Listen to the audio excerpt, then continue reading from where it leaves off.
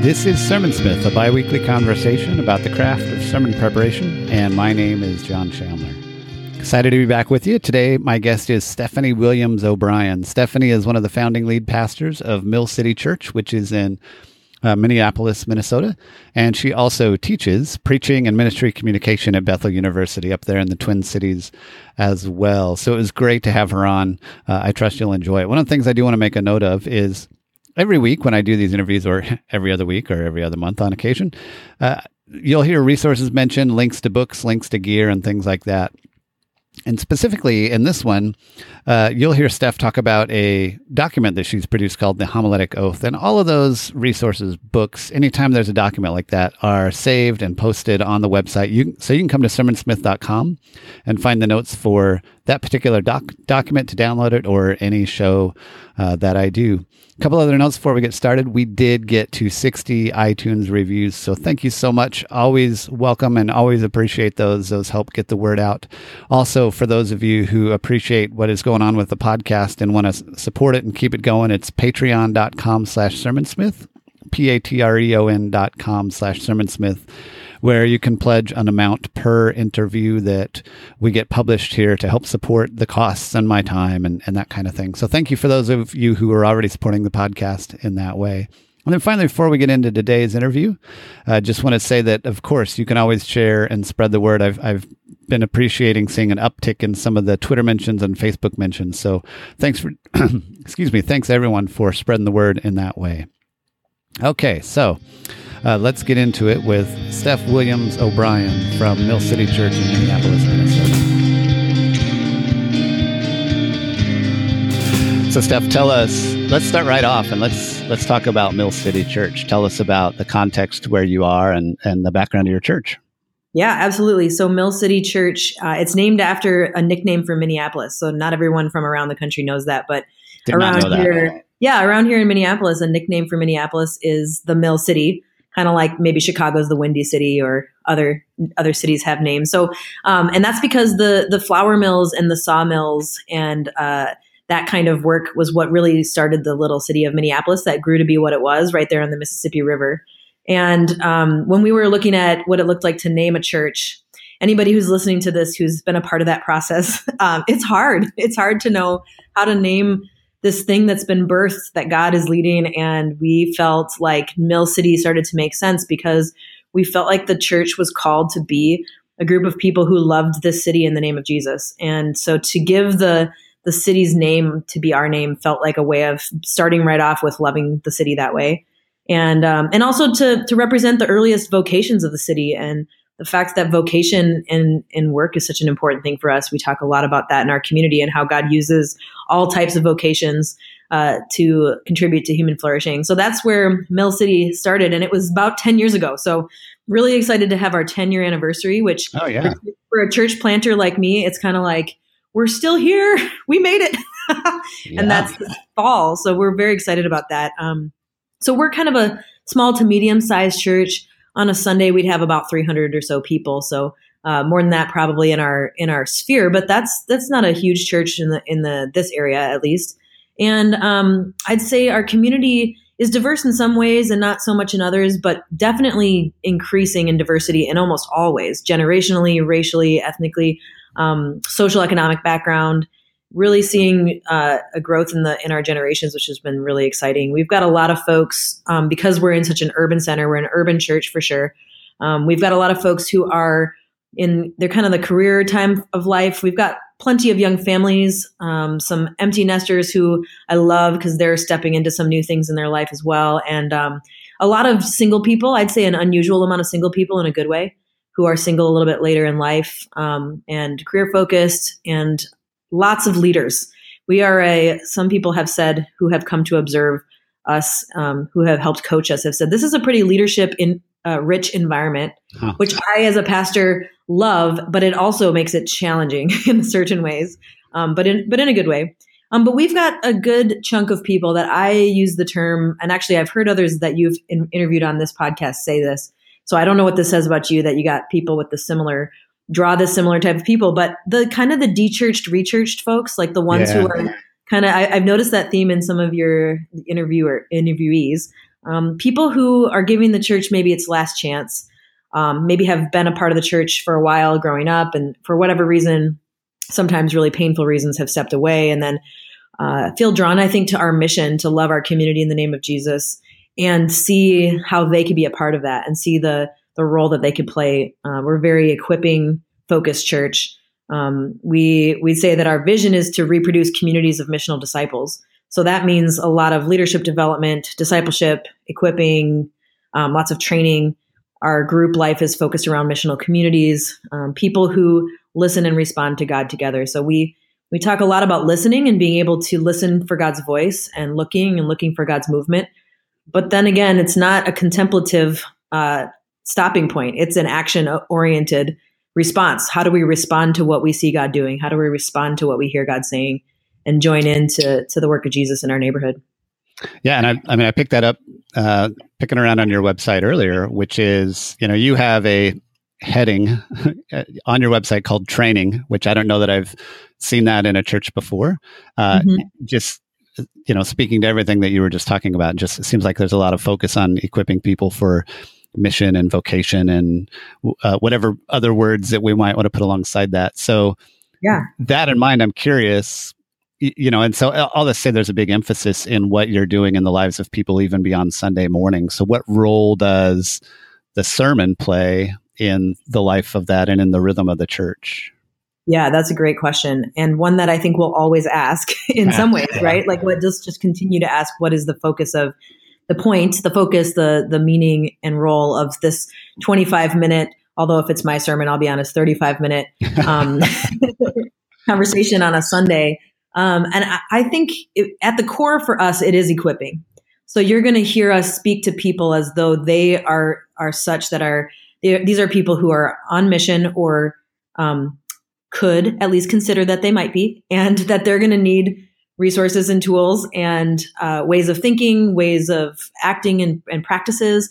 They're going to need those things if they're going to be able to join God's mission.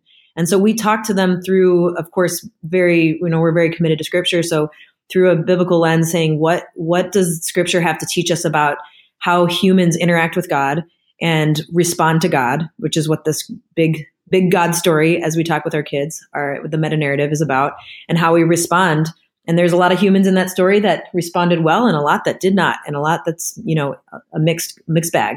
And so how do we choose to respond, and what tools and resources do we need to be able to do that? And so I'd say it's equipping in that sense. The training aspect of our church is not so much on Sunday morning, although we have done training Sundays, we call them, where there's actually multiple spaces for people to go when we would normally have a sermon time. But we've mostly moved that to a 9:00 equipping hour that we have before. And people say, is this just Sunday school? It's right before the worship. And we said, no, it's honestly, it is an equipping hour. It's a time frame where we're going to cover topics that are going to help you live on mission. And we would hope the sermon would be that same reality, except that, of course, it's not as practical in the sense that we're going to workshop and have conversations when there's 300 people in the room.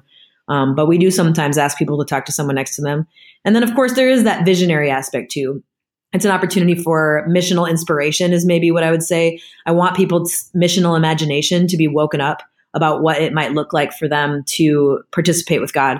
And so the sermon, I think, can really offer that as well, that space for missional imagination for folks. And then, of course, if people are going to join God on mission, there's going to be barriers to that in your life. And so some of the role of preaching, and of course, pastoral care and equipping in other ways too, is helping people overcome those barriers so that they can be full participants with what God's doing in the world and in their neighborhoods and workplaces and in the places that I always say, in their everyday spaces where they live and work and play and learn. God's equipping us for those places. But there's barriers, obviously, to that. Broken relationships, illness, spiritual walls that people hit. And so how can we use the sermon to be a spot to encourage them and let them know there is hope beyond some of those things and the hope isn't just that you'd go back to an ease of life, but that you'd be freed up to be able to join in what God's doing in the world and to relate to Jesus, not only as a moral being person that we try to live up to his lifestyle, but actually in a relationship where he might speak to you every day and invite you into things that you'd never would have expected if you weren't listening. Yeah. That's great. So talk a little bit about the formation. I'm I'm going to kind of roll two questions into one here, and I don't know if it'll work or not. So sure. maybe they go together. I often I'm intrigued by how a little more of the history of your church that you and Michael's name is so familiar with me. I wonder if I must have met him at some point. But yeah, he's connected with some of the same folks that we know. Okay, Michael Binder. So he's the co-lead pastor. So the two of us both. I met him and his wife when I was in seminary, and then the two of us both had a similar vision for church planting. And a part of the vision was team leadership. And so that's what really solidified that God must have been calling the two of us together, since we both had that vision, and then stepped into that right around the same time. So that's where the beginning of the story was. Yeah. And so what I was going to try to bundle with that was your own story. As I often, when I interview women, I often like to hear, how did they find opportunities, and how did they discover that they had a giftedness for preaching? Because those opportunities aren't as often. So not only did you find that, and you found you had that voice and decided to pursue it, but then found someone to partner with and planning a church together. I'd just be curious to hear what your backstory is there. Yeah, I'd love to share that. Well, let me first share an observation. So I get a chance to teach preaching, and then at Bethel Seminary in St. Paul, Minnesota. And then I also took a lot of preaching classes in seminary.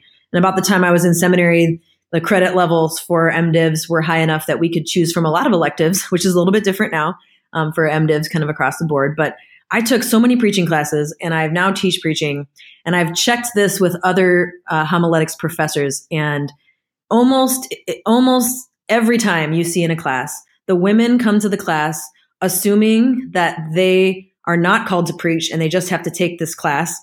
And the men come assuming that they are supposed to preach and they are called to preach, and they're here to get better at it. And I always think, some of both of them are wrong. You know what I mean? Not everybody is called and gifted, and some of those women absolutely are. And they're certainly there's exceptions to both, but some of those women absolutely are. But there's this assumption that there needs to be something very clear that says that they are, or they're going to shy away from it. And I think we're seeing that change, but that certainly was my experience with a lot of the women that I took classes with. And then a lot of the men are coming saying, well, I must figure out how to do this. And some of them feel so defeated because it really isn't a natural gifting for them. And that should be okay, but in the seminary environment, it often feels such. So I think for me, I do think I assumed that even after I felt a call to ministry and didn't know exactly what that looked like, I would say there was two assumptions that I had that probably did come to a sense of core connection to my gender. And that was that even though I felt called to ministry, it was probably a parachurch ministry. And then second, that it was maybe about teaching or public speaking, but probably not preaching. And that was a pretty kind of underlying thing that I believed that I didn't even realize I believed. I think a phrase that I often quote, I forget who said it.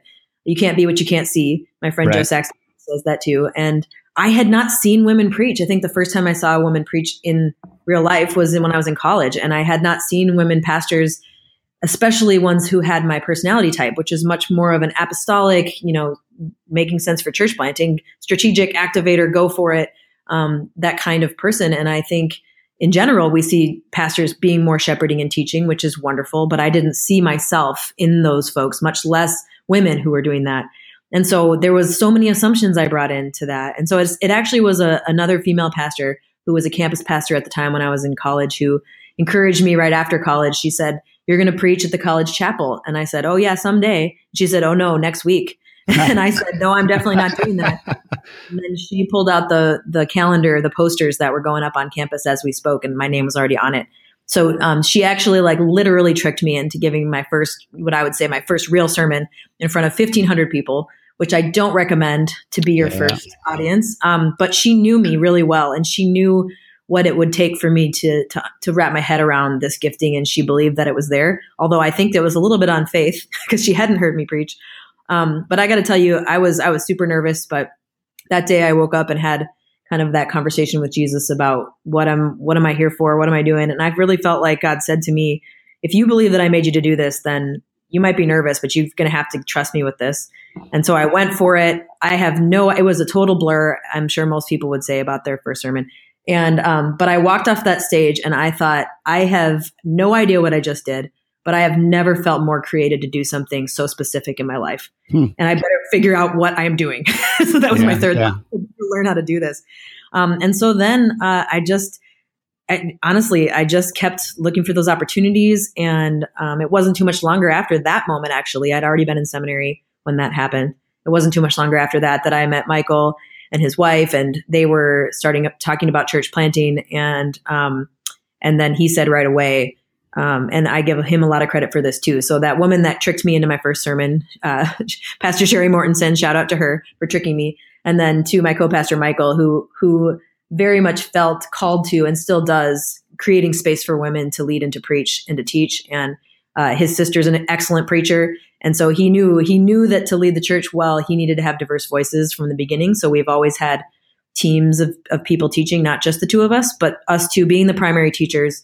And the benefit of having both a woman and a man has been really great. So I know that for a lot of my female colleagues, it hasn't been that easy of a road to be able to have some spaces to even grow in this opportunity. And so it is a passion of mine to help other women find those spaces to do that. But I do give Michael a ton of credit, because he's the kind of person that could have said, I'm going to be the kind of Lone Ranger church planter guy. And he didn't need to listen to that calling. I really think it was God leading him to that team leadership, just like it was for me. But yeah, so then we both had that vision for church planting, urban church planting with team leadership.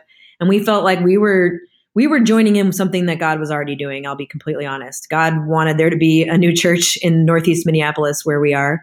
And I think that God's the one that gave us that vision and has led us through. We've been able to help encourage and equip a few other churches to begin by people joining in what God's doing. And we hope to keep doing that, help start new congregations. And now in 10 years, I don't know if I still call it a church plant, but at some point you're not a church plant anymore. We worship in a school still, and we plan on worshiping in that school as long as God has us there. So sometimes people say it's not a church plant once you're not in a space you're renting anymore, but I'm sure you can imagine that's not necessarily where that changes. And so that's how we got to this place now. And I love seeing new churches birthed. Our church is very ecumenical in the sense that we want to partner with churches that already exist and help start new ones. And together we're the church in the city. So we say there's one church in Northeast Minneapolis, and ours meets at 10 o'clock at Sheridan School. Right. So right. A real focus of our heart. And so I'm going to ask this question just in tension with everything you just said. Not really, but just a quick one though. But for the sake of context, for your own story and for the church now, is there any kind of denominational tradition or heritage that you came out of, or that Mill City's part of now?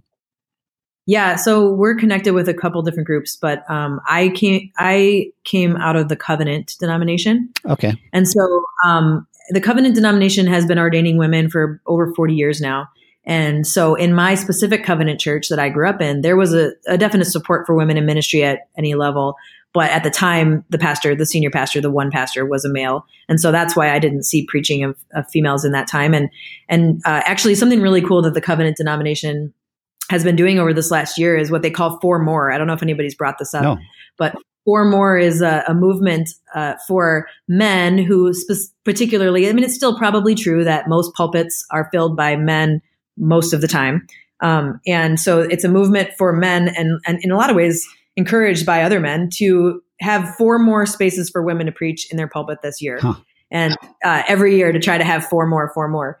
And I just think that's so neat. And I think that speaks to the heart that denomination has for continuing to create space for women to lead, where the Covenant is still growing in this area and has been ordaining lots of women, like I said, but of course still low numbers of female church planters, low numbers of female senior pastors.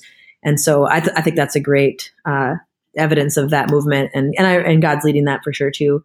And our church is also connected with, so I'm a ordained Covenant pastor, but I serve my church which is a Converge, the denomination Converge, which is connected to Bethel, which is where I work, Bethel Seminary. So we're kind of dual citizens a little bit. Our church overall is a part of Converge. I'm part of Covenant. We've helped start 2 Covenant churches and plan to continue to do that.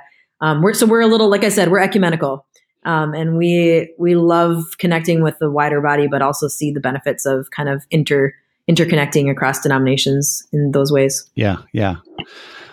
Great. So looking at what you do Sundays, just looking through, I mean, it looks like you guys mostly do some kind of topical or thematic series. So I'm curious what your planning process looks like with team leadership in terms of determining what to preach. And then the one I'm always fascinated by when it's a scenario like you have there is determining who preaches on what. I'm always fascinated by that question.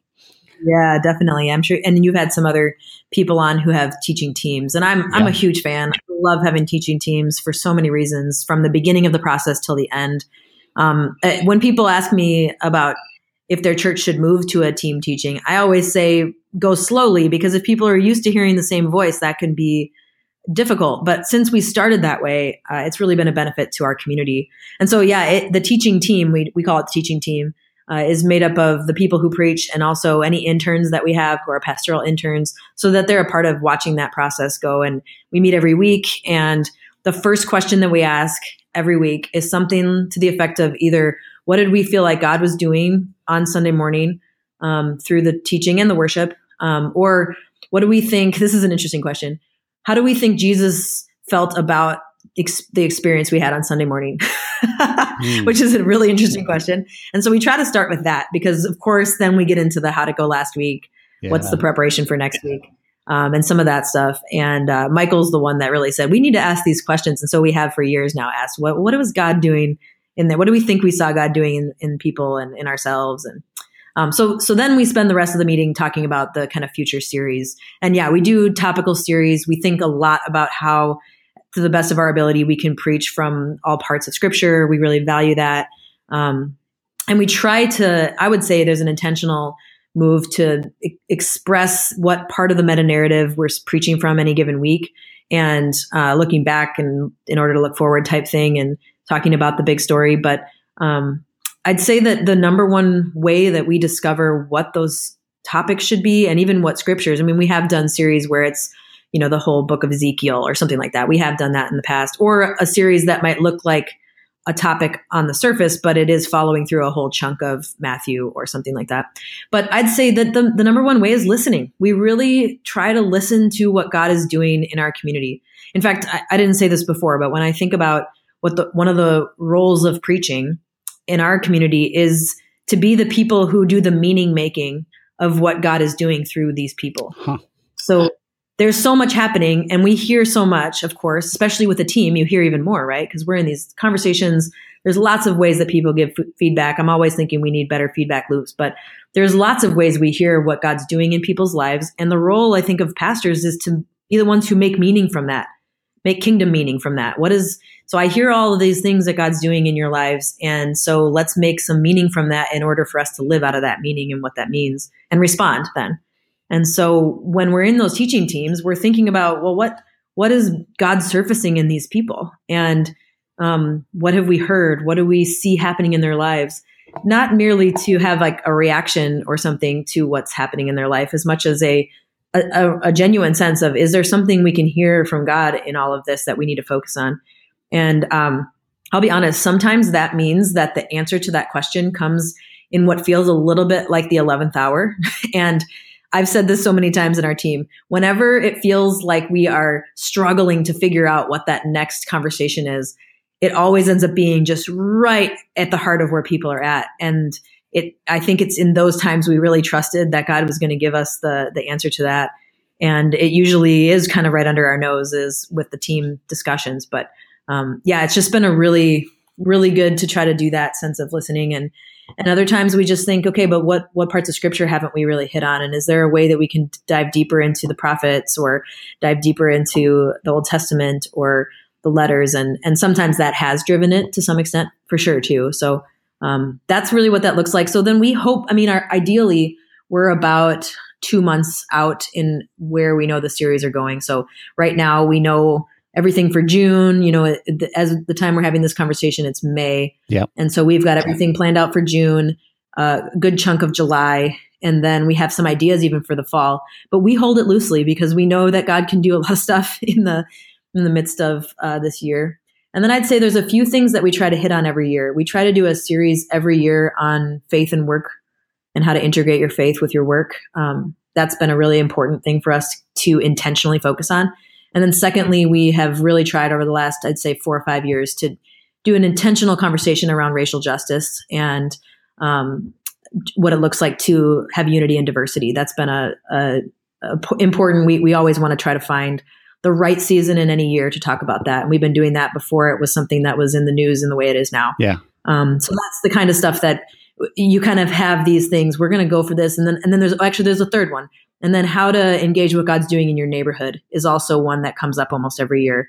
And oftentimes in the summer, as you can imagine, because in Minnesota, what God's doing in your neighborhood hibernates a little bit in the winter. Yes. I don't think God hibernates, but the ability to see that feels like a hibernation. we lived in Seattle for 3 years, and we literally would not see our neighbor. We live 30 minutes north of downtown, and we literally would not see our neighbors from like October to May because they would be out before the sun came up, and they would drive in their garage well after the sun came down. So, yeah, I know what it's like to live in the north a little bit.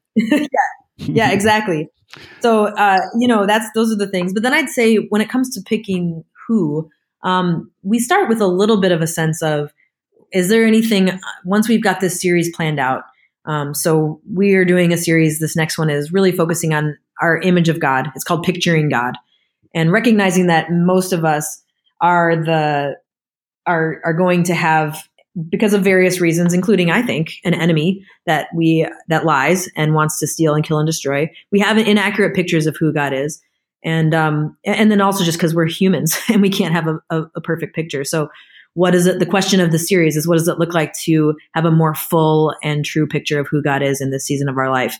And so as we thought about that, we thought, okay, who of our team who doesn't maybe preach as regularly would be great to teach on that. So one of our congregation members, Ramon, is going to do an excellent sermon that on his re-understanding his own story, but about the Holy Spirit and kind of a rediscovery of the Holy Spirit. And so we invited him to join the team for that. But then we think about the rest of us, and is there anything that we feel really called to, especially if there's a topic each week that's different, who feels drawn to this or that. But also Michael and I do try to make sure that we're still the two voices that are heard the most for the sake of stability, I think, and consistency. But if you look through our website, you'll see the variance where we do have some weeks, some months where each of us are only up once.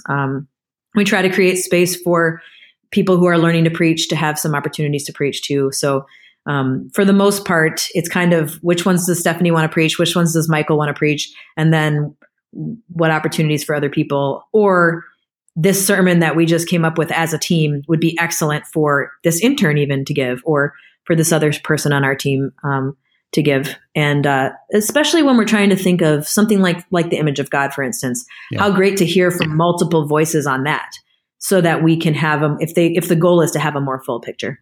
Yeah. Yeah.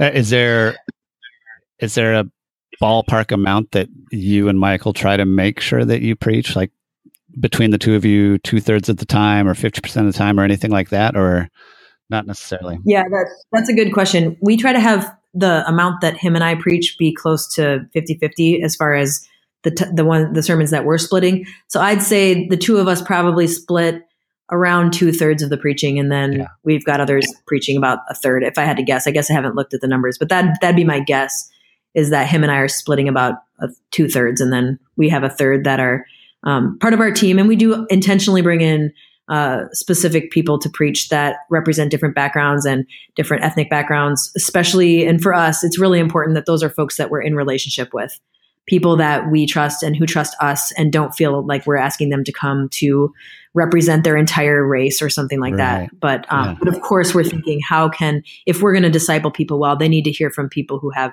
lots of different backgrounds. And so our team only has so many of those backgrounds. So, for instance, age, we have a man on our teaching team who actually he was a pastor for years. He's retired now. He's in his 70s. His name's Leland Eliason, if anybody out there knows him. And he led at the seminary for a long time here in Bethel.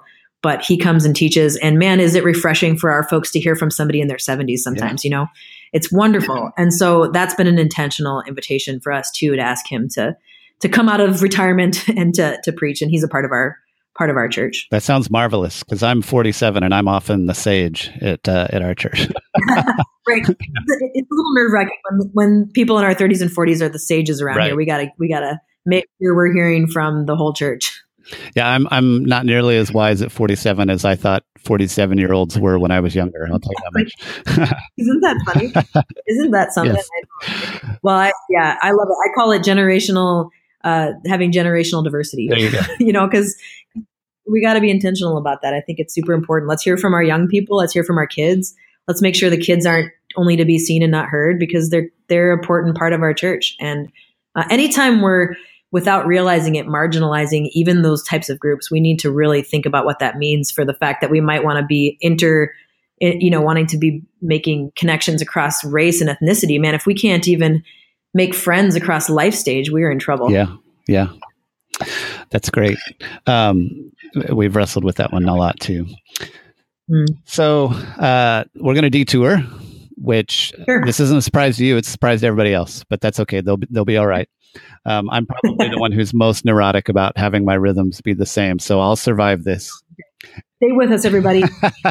Dark turn. You sent me last week this document that you've put together called the Homiletic Oath. And the reason I thought it'd be good to detour with this is because in some ways what you have here speaks to preparation and it speaks to evaluation, which are two things. I always ask about preparation. I often run out of time to ask about evaluation. But this kind of serves that purpose. So I think as best as we can. And I'll say right now that I assume I have your permission to post this, on the website alongside this conversation. So this will be available there. But why don't you tell us the genesis of this, and then to the degree that you feel like we can talk through it. I don't know if you feel like you can talk through each one of these, or if there's a few that you feel like have become especially poignant, we can talk through them. I have a couple that are my favorites for sure. Okay. Yeah. So the Homiletic Oath, it's a play on words with the Hippocratic Oath that doctors take. And I admit that I don't know a lot about the way that doctors are prepared and trained, except for having dated a doctor once in my past life. So besides that, I don't really know. But I know that there's this idea that the Hippocratic Oath is the way in which, people often say, in the way in which doctors are going to be able to serve the best and also do no harm. And I think the reality for sermons is that sermons have been some of the most meaningful and ways that people can serve. I mean, I genuinely see it as a service.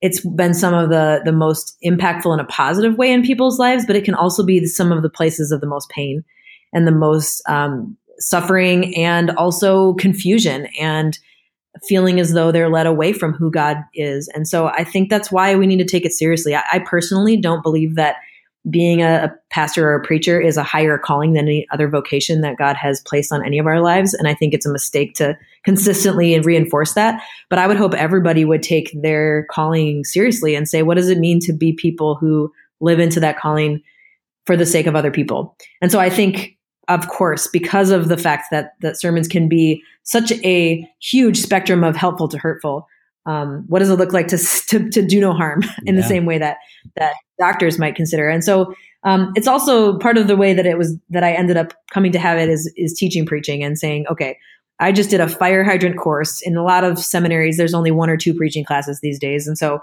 here's your fire hydrant of topics and conversation about what it looks like to be a good preacher. And so I thought that pulling this together was a way for me to kind of synthesize a lot of the things that we talked about in class, and to allow a space for the students and also for myself to be able to just go through and say, this is what I've committed to do to the best of my ability. So I started with, I swear to fulfill to the best of my ability and judgment this covenant. And I threw the word covenant in there. I'm not sure if that's in the Hippocratic Oath, but I know us Christians got to be careful about oaths, Sure. That works. There's some places where that feels safe. Yeah. But a covenant with God and with the people that God's called you to serve. And then just, they all start with, I will commit, I will do this. And so I was hoping, and it has been this way for me, and a couple of my students have said that they've framed it and put it in their office to remind them to talk through what their commitment is, no matter what topic they're preaching on, no matter what audience they're speaking to, that these are the things that they'd focus on. So for instance, the first one is, I will live my life with a conscious dependence on the Holy Spirit to speak to me through Scripture, my life experiences, and my relationships. So just this starting place, that it's not in our idea chambers that we come up with the best information. It's really in the relationship we have with the Holy Spirit, speaking through the Scripture and through the things that we experience in life. So it kind of goes through some different things. One of them that I would point out is the one that says, I will elevate the action and agency of God as the main character of the Bible and treat all supporting characters in Scripture as mere humans interacting with a God who pursues them and invites them to respond. So my students would know that this is a little bit of a pet topic for me, because I feel just that there's been a real pull to elevating biblical characters as though they're the moral of the story rather than God's agency being the main point. And so whenever there's something that even comes across a little bit like 10 ways to be like David, I just feel it bugs me, because I want it to be 10 ways to be like God or 10 ways to respond to God. I think it's easy for us to forget God's agency in the story, meaning God is the primary actor and everybody else is a supporting character. And that's what makes it difficult for us to see God as the main character in our own lives, and that we are supporting actors and supporting characters to the story that God is telling. And our story is a subplot in this larger narrative. And so that's a little bit of a pet one for me, but my students, I'm sure, smile when they first read that. I'll elevate the action and agency of God as the main character of the Bible, because they've heard me say that so many times. And it seems obvious in a way when you say the statement, but it doesn't seem obvious to me all the time when I hear sermons that God is the main of Scripture. So that's one of them. And then just some stuff about contextualizing and recognizing. I'll read that next one. I will commit to love people by paying attention to their lives, their cultural backgrounds, their hopes, wounds, and daily experiences when interpreting the meaning of the text and its application to our lives today. So to me, that doesn't mean let's make the text say something so it doesn't hurt someone's feelings. For instance, when I put the word wounds in there, to me, what that means is if I'm going to give a sermon about fear and I'm going to talk about how, what's that classic line? God says, do not fear 365 times in the Bible, one for every day. I always hear that quote. I have never counted, so I'm not sure if that's right. But when you're going to give a sermon on fear, which is an important topic, especially in a highly anxious time like I think we're living in now, a way to pay attention to people's wounds would be to make sure you just mention that you're not talking about people who suffer from chronic anxiety and who might need to seek help. And for me, making sure that we pay attention to the fact that there's folks in the room who just taking courage like Joshua did, is not where they're at. They do need some more support, and that we love them and we celebrate their steps towards that healing, and we celebrate all healing as God's healing, whether it comes through therapists or medication. And just that the pulpit has been a place that has left some of that out and not mentioned that, those kinds of things. And I don't think it's because people have tried most of the time to intentionally hurt anybody, but it's a lack of really loving people by paying attention to their life. Mm-hmm. And you can do that to the best of your ability, and you still won't do it perfectly. But what about a commitment to doing the best you can? To that, I think really, really goes a long way in that kind of contextualizing the gospel and contextualizing the story and the text to their lives. You can't, the gospel has always been translated. And so you have to know who you're speaking to in order to know what language, quote unquote, to speak to them with. So I think that paying attention in that way. So that's an example of some of them, the commitments that I'm hoping that I would always make and that my students would seek to make as they step out in their preaching. Yeah.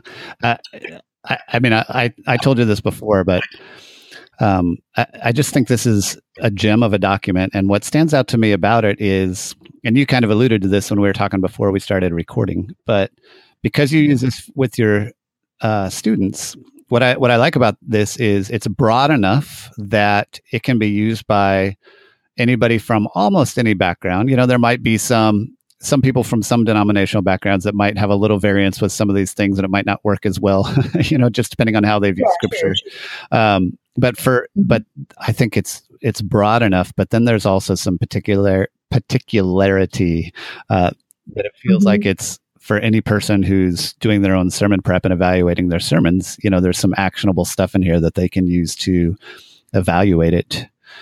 How often, you made the comment about similar to how a doctor might put it on their wall or some of your students. How often have you found yourself needing to or wanting to maybe go back through and look at this and see, for even on a sermon by sermon basis or, just to evaluate how well you're doing with some of these?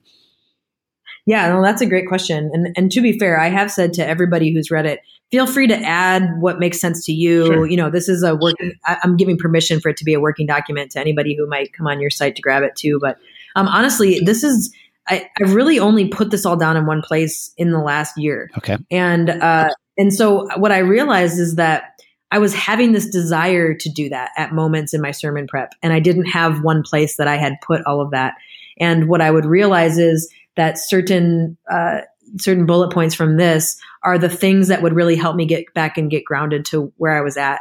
So for instance, when you're in the very beginning of a sermon prep and you're thinking about the big idea and what you're hoping people are going to think and feel and do and all that, there's certain things that if I were to be pointed back to this, I think it would really help me if that's feeling like at times that feels a little overwhelming. And other times you start the sermon prep and you know exactly what your big idea is. And you just need to get down into the details. And it's there that you feel a little bit lost. What am I doing here again? What am I trying to commit to? And then sometimes it's in that final draft. Let's just go through and say, am I missing anything here? Is there something that I might not be paying attention to about what I'm committing to as a preacher? And so these are the things that I've tried to think through and have struggled because they haven't been put down. And that's really why I wrote them down over this last year. And I got some other people's opinions about it too, and just said, we need to start putting this down. And maybe a couple of years from now, I'll have changed it a little bit. Or like I said, encourage other people to add what makes sense to them, maybe what questions they need to ask themselves. So I have a feeling that it's going to be something that I continue to use now that it's written down in one place. Yeah.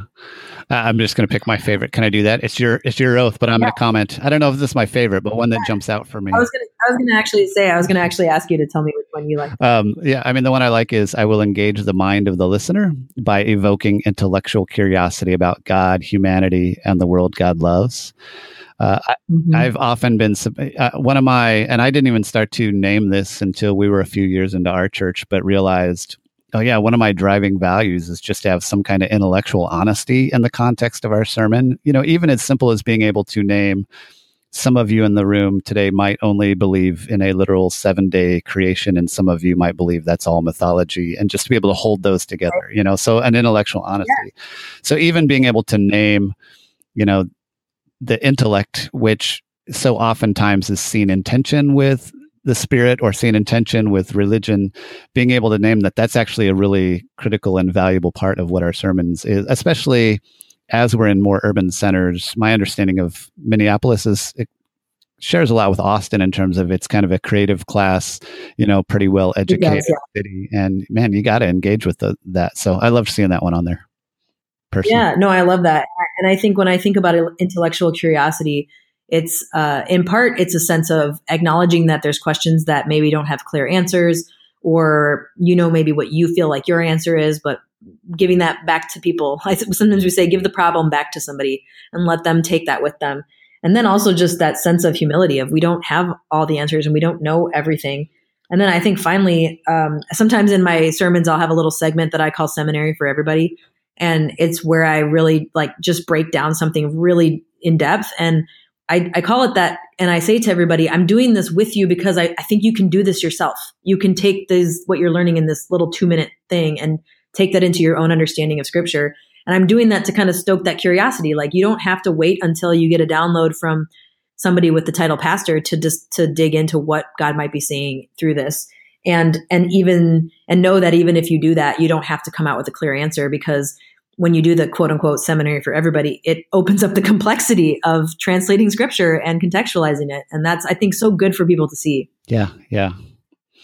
Well, thanks. Yeah. As I said, this will be posted. And for anybody, I think this is worth downloading, even just to, like you say, maybe wrestle with it and tackle it for your own context. But certainly it's a helpful evaluation tool, if nothing else. So I'd love for people to share it.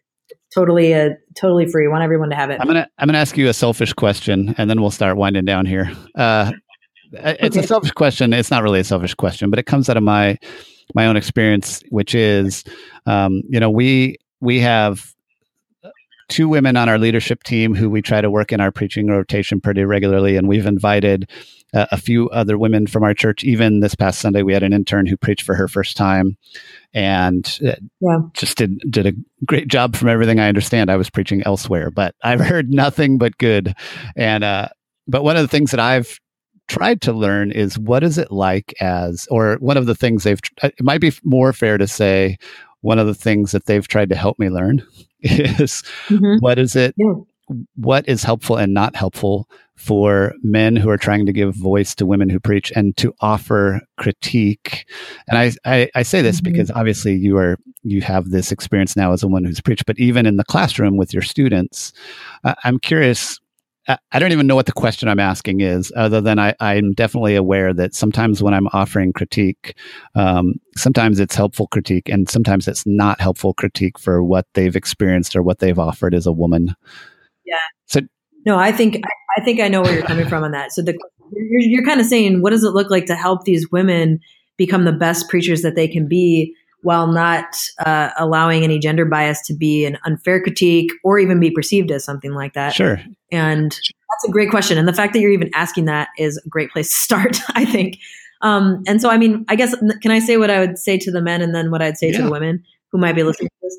So I think to the men, I would just say, first of all, if you are considering what it looks like to create space for women's voices, keep doing it. Keep stepping towards that. And don't be afraid of the things that could get hard in it, like what you're just describing.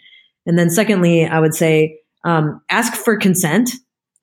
So that seems like a word that we're using a lot to help us understand how to live well together as men and women, but ask for consent. Can I give you feedback on that sermon? Is it okay if we talk about some critiques in which I think you could do better? Is this a good time to talk about that right now? And give them a sense of some space to do that. And there's something really powerful about somebody being able to say, yes, I'd like to hear that, or no, could we wait, or just something like that. Or even a sense of, do you want me to be somebody who pushes you to grow as a preacher? Because if so, it probably means I'm going to come with some critiques, and I want to give you the best opportunity to grow.